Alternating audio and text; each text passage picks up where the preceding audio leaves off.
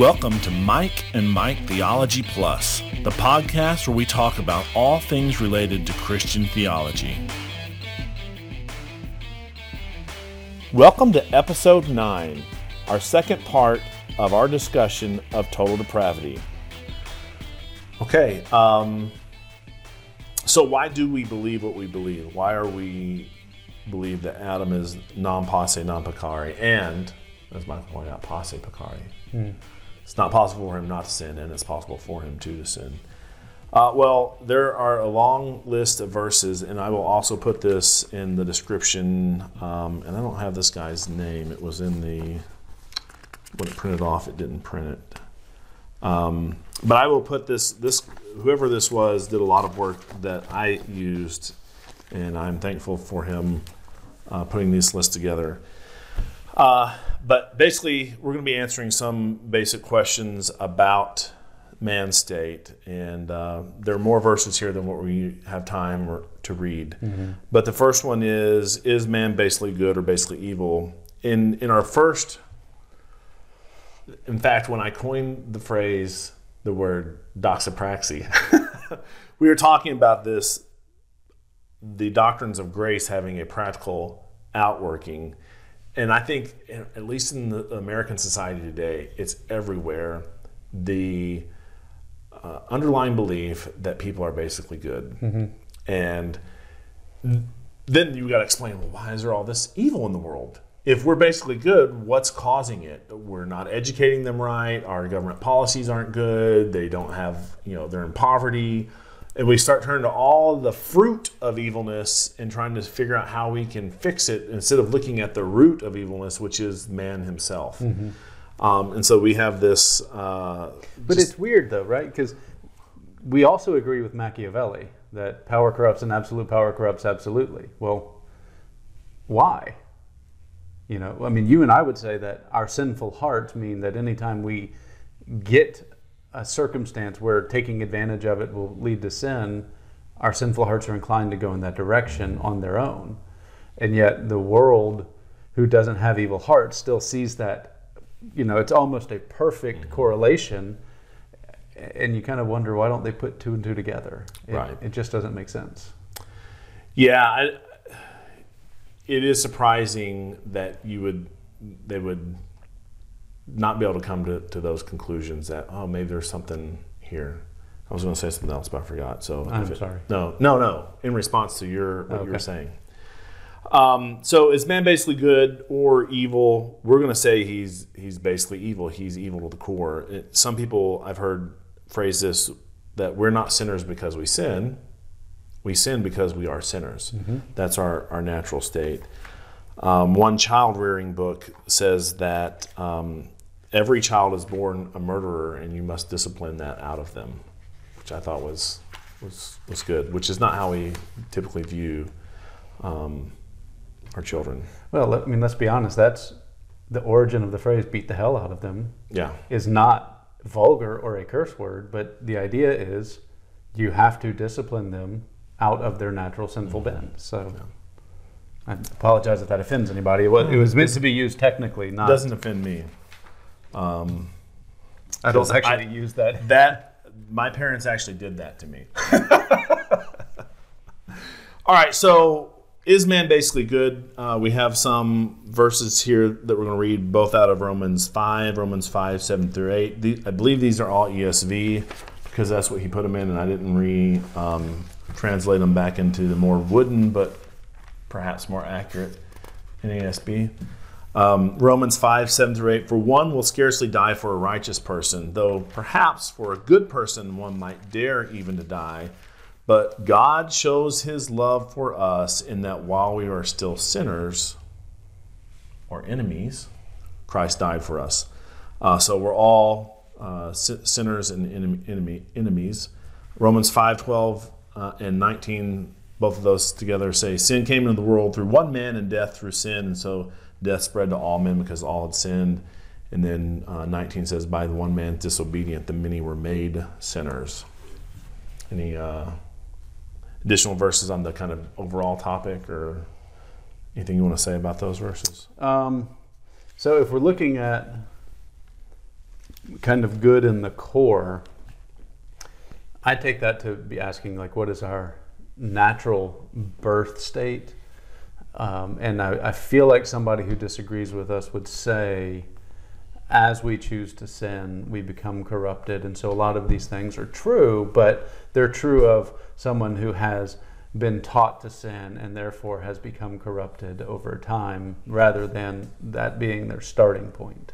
Have you, just a practical question, have you found that to be the case? Like, you have to teach your kids to absolutely to sin? No. Now, I'm sure they are learning sin from me, unfortunately, but no, I find that children come to selfishness and sin very, very easily. In fact, it's the righteous behavior that's actually rather difficult to instill in them. Right. Yeah. But so I had two that I think speaks to cut the legs out from under that argument and say, this is how people are, not what they become. Okay, so Romans 8, 5 through 8. For those who live according to the flesh set their minds on the things of the flesh, but those who live according to the Spirit set their minds on the things of the Spirit. All right, here I think you've got two categories set up, and I would argue that Scripture gives us two and only two categories of people. And in this case, Paul is saying the one category is those who set their mind on the flesh, and the other is who set their mind on the Spirit, and you have the saved and the unsaved. I don't think there are other categories out there. This is just a binary set here. So, for to set the mind on the flesh is death, but to set the mind on the Spirit is life and peace. For the mind that is set on the flesh is hostile to God, for it does not submit to God's law. Indeed, it cannot. Those who are in the flesh cannot please God. And I would argue that Scripture makes clear that we're born in the flesh. In fact, the passage that I wanted to read that I think really reinforces that point is Ephesians 2, starting in verse 1. And you were dead in the trespasses and sins in which you once walked, following the course of this world, following the prince of the power of the air, the spirit that is now at work in the sons of disobedience. Okay? And I think at this point, if Paul stopped there, we might still have some argumentation that could go on. But he continues and just drives this home. Among whom we all once lived in the passions of our flesh. So, and I would argue that this is something that Paul is absolutely universalizing.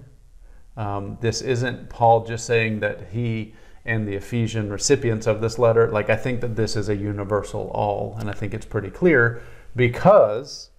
Well, and just a pause there, because I'm going to read a verse where that we used the limited atonement where we said the all was just the elect. Mm-hmm. What does it mean to say that all the elect are really bad? What's that say about the unelect? You know, right?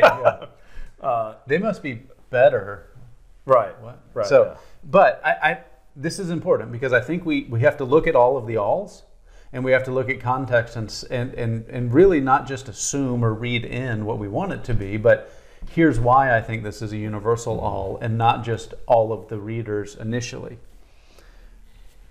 Among whom we all once lived in the passions of our flesh, carrying out the desires of the body and the mind.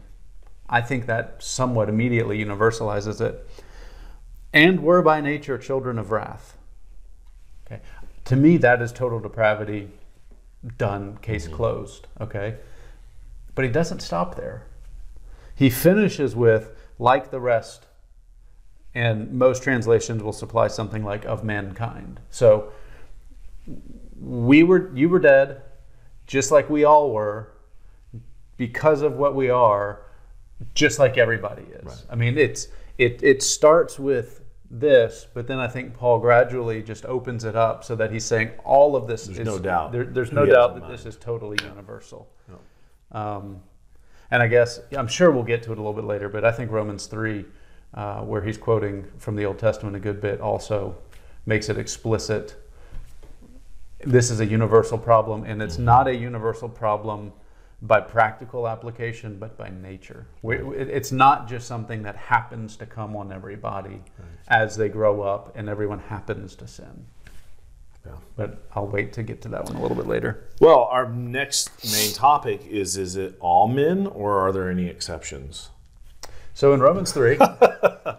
So Romans 3:23 is there. I actually have that as the second one because I wanted to quickly go to Isaiah 53:6, which we dealt with under limited atonement. All we like sheep have gone astray, and we've turned everyone to his own way. And he goes on to say, I don't have it memorized. But the Lord has laid on him the iniquity of us all. Of us all. And we said, the all and the all, he laid the iniquity of us all. Even if this is just talking about the elect, which, like the point I just made, all the elect have gone astray. We're like cattle who've gone our own way. Mm-hmm. What's that talk about the unelect? And then Romans 3:23, one that we've memorized as kids, for all have sinned and fall short of the glory of God. That is one passage one verse in a whole passage where Paul is basically condemning mankind. No one seeks God. No one looks after God. No one desires God. All those things. You want to read it? See how many of those I hit or made up on my own. Well, yeah. So starting in Romans 3 verse 9.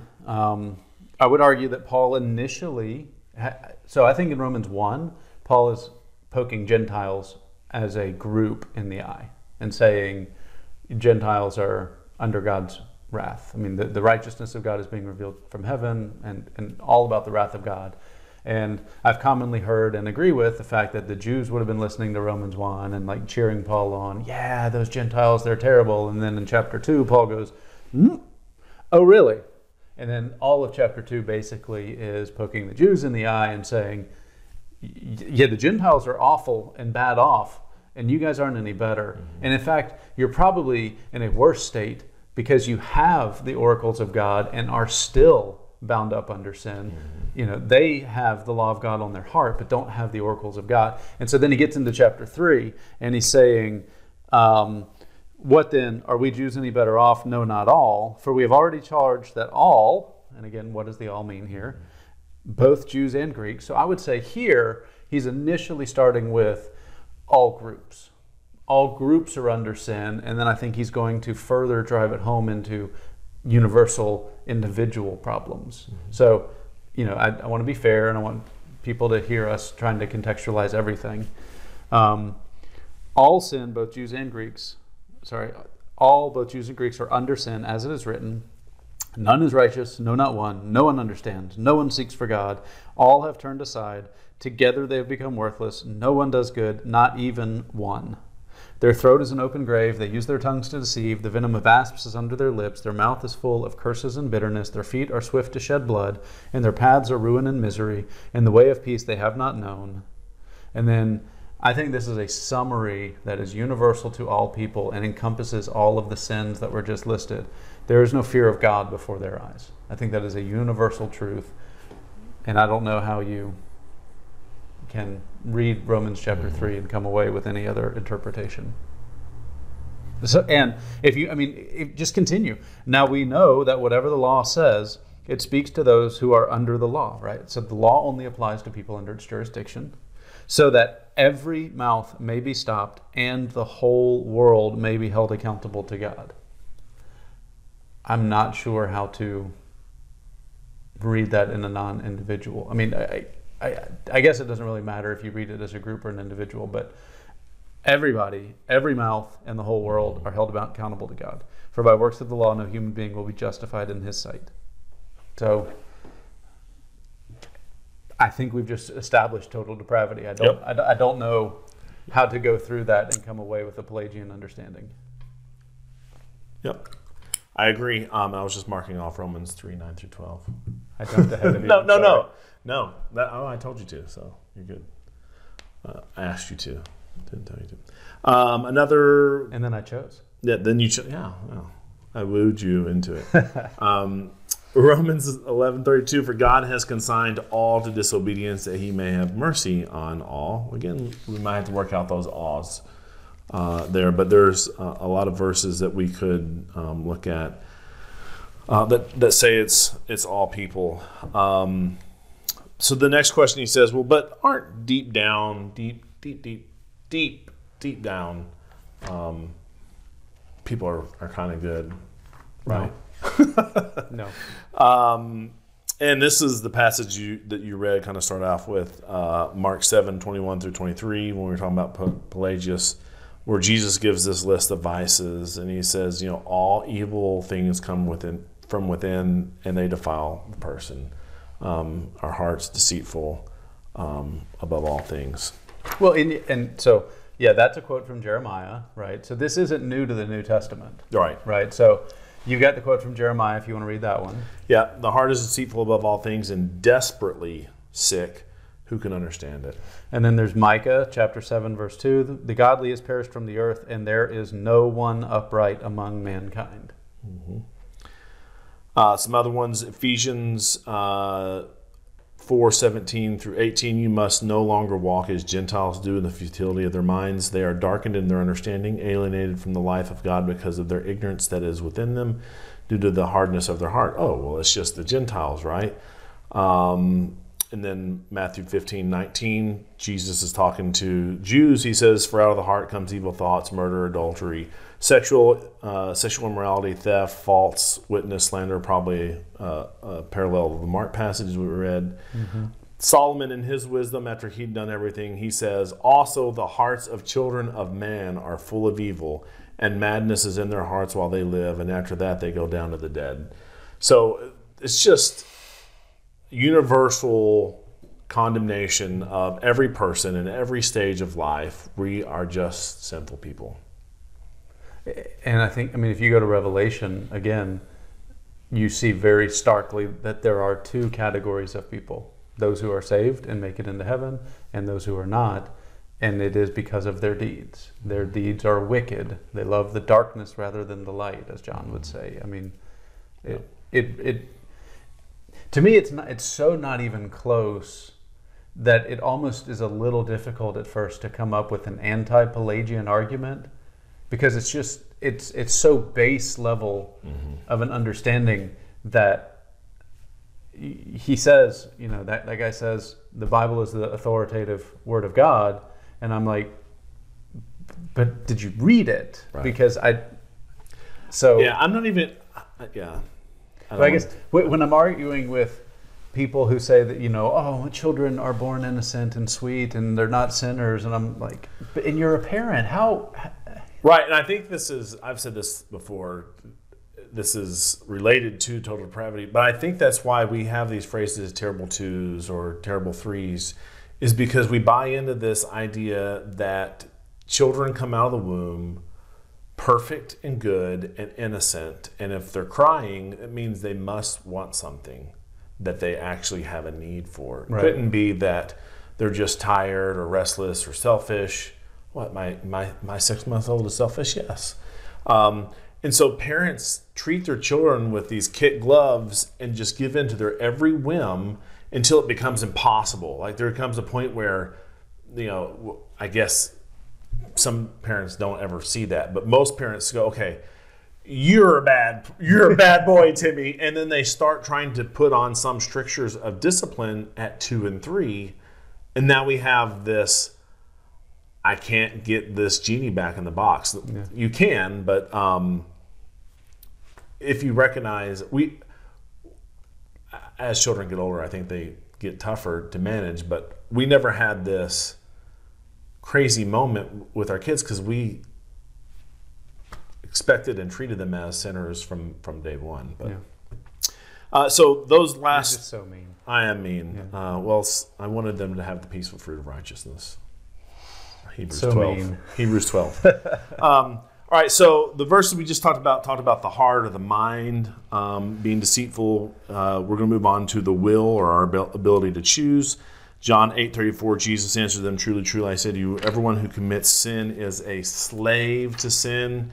And this is in that passage where then they go, what? We're not slaves. Abraham's our father. We've never been enslaved to anyone. Not the Romans, surely. Right. Galatians 4:8, formerly when you did not know God, you were enslaved to those that were by nature not gods, but now you have come to know God and rather to be known by God. How can you turn back to the weak and worthless elementary principles of the world, whose slaves you want to be once more? Romans 6, he kind of puts a bunch of verses together, 6, 16, 17, 19, 20. Instead of me skipping around, you just want to read kind of that passage and exegete it, or I can read it from here, either one. Yeah, starting in what, verse 1? He starts in 6, but whatever makes sense. Well, 5 starts that paragraph. Yeah. For if we have been united with him, Christ, in a death like his, we shall certainly be united with him in a resurrection like his. We know that our old self was crucified with him in order that the body of sin might be brought to nothing, so that we would no longer be enslaved to sin. With the clear implication that if we're no longer enslaved to it, then we were in fact were enslaved. enslaved. Yeah. Right. For one who has died has been set free from sin. So with the clear implication that we were not free from sin. Now, if we have died with Christ, we believe that we will also live with him. We know that Christ, being raised from the dead, will never die again. Death no longer has dominion over him. For the death he died to sin once for all, but the life he lives to God. So you also must consider yourselves dead to sin and alive to God in Christ Jesus. Let not sin therefore reign in your mortal body to make you obey its passions. Do not present your members to sin as instruments for unrighteousness, but present yourselves to God as those who have been brought from death to life, and your members to God as instruments for righteousness. For sin will have no dominion over you, since you are not under law, but under grace. What was that? That was 14. Can you keep going through 20? Yeah. That's a big ask. But. What then? Are we to sin because we are not under the law, but under grace? By no means. Do you know that if you present yourselves to anyone as obedient slaves, you are slaves of the one whom you obey, either of sin, which leads to death, or of obedience, which leads to righteousness? Thanks be to God that you who were once slaves of sin have become obedient from the heart to the standard of teaching to which you were committed. I would argue that the implication there is we were obedient to the heart prior to sin. And having been set free from sin, have become slaves of righteousness. I am speaking in human terms because of your natural limitations. For just as you once presented your members as slaves to impurity and to lawlessness, leading to more lawlessness, so now present your members as slaves to righteousness, leading to sanctification. For when you were slaves of sin, you were free in regard to righteousness. But what fruit were you getting at that time from the things of which you are now ashamed? For the end of those things is death. But now that you have been set free from sin and have become slaves of God, the fruit you get leads to sanctification, and its end, eternal life. For the wages of sin is death, but the free gift of God is eternal life in Christ Jesus our Lord. Yeah, so for when you were slaves of sin, you were free with regard to righteousness.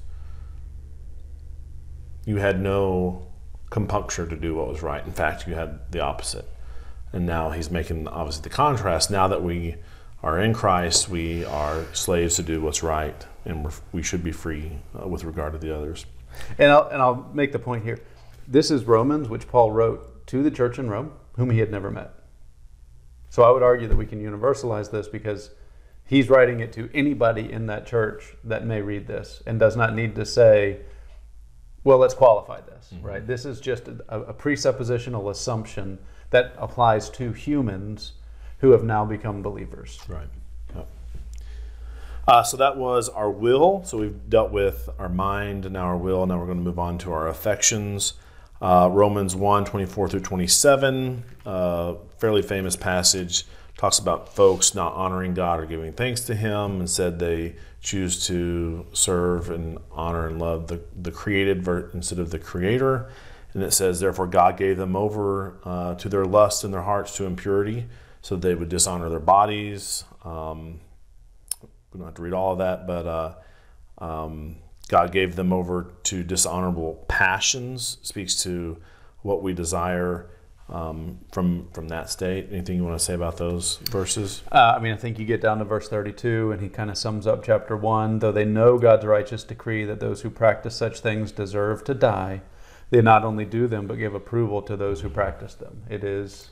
Does it say approval or hearty approval? I think the NASB says hearty approval. I bet it's in italics. Well, well, maybe that approval in Greek just means that. But I think you see this played out.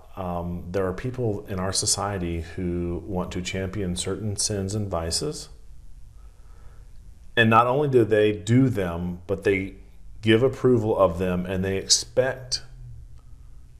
Even require everyone to also approve and cheer and celebrate those sins. Why is that? Maybe because deep down they know that this is not right, and they're trying to mask and cover up their conscience. Yeah. So some of these will be duplicative. Ephesians 2:3, which you already read. We once lived in the passions of our flesh, carrying out the desires of the body and the mind, and were by nature children of wrath like the rest of mankind.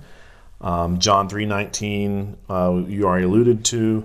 And this is the judgment, that light has come into the world, and people loved the darkness rather than the light because their works were evil.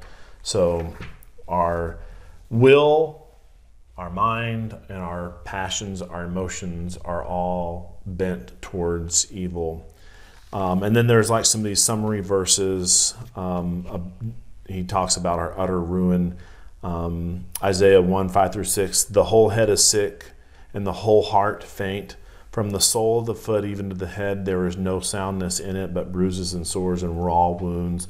They are not pressed out or bound up or softened with oil. So just the whole is sick. And if that's too allegorical for you, Paul says. So I would say that I think is something that's being spoken about Israel at that time. But if Israel, as the people of God who have received the oracles of God, if that's true of them, you can argue from the greater to the lesser and say, then what about those who don't have the preserving character of God in covenant with them? It can't get better when God is further removed from you.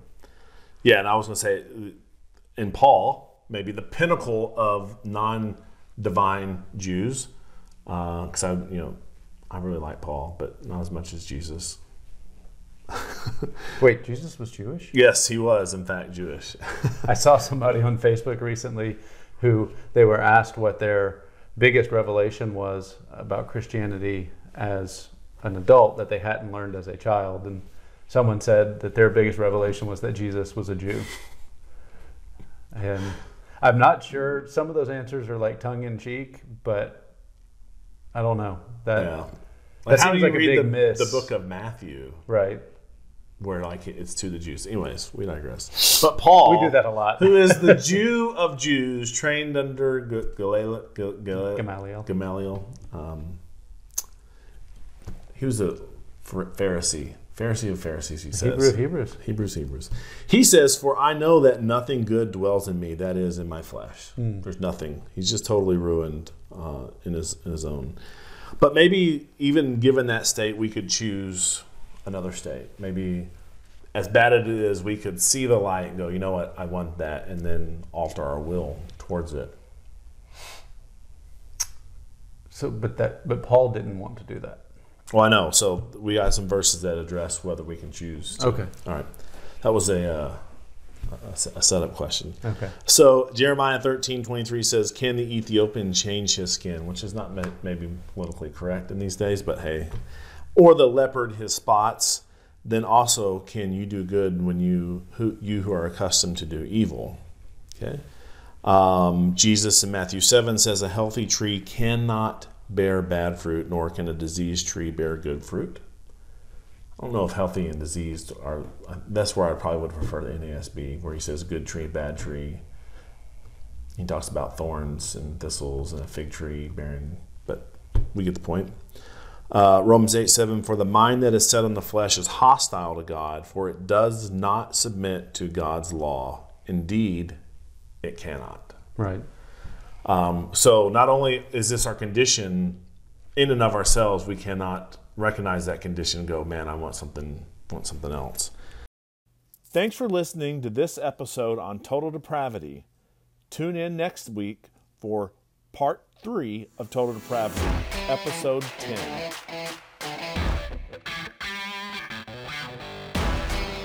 You've been listening to Mike and Mike Theology Plus, the podcast where we talk about all things related to Christian theology.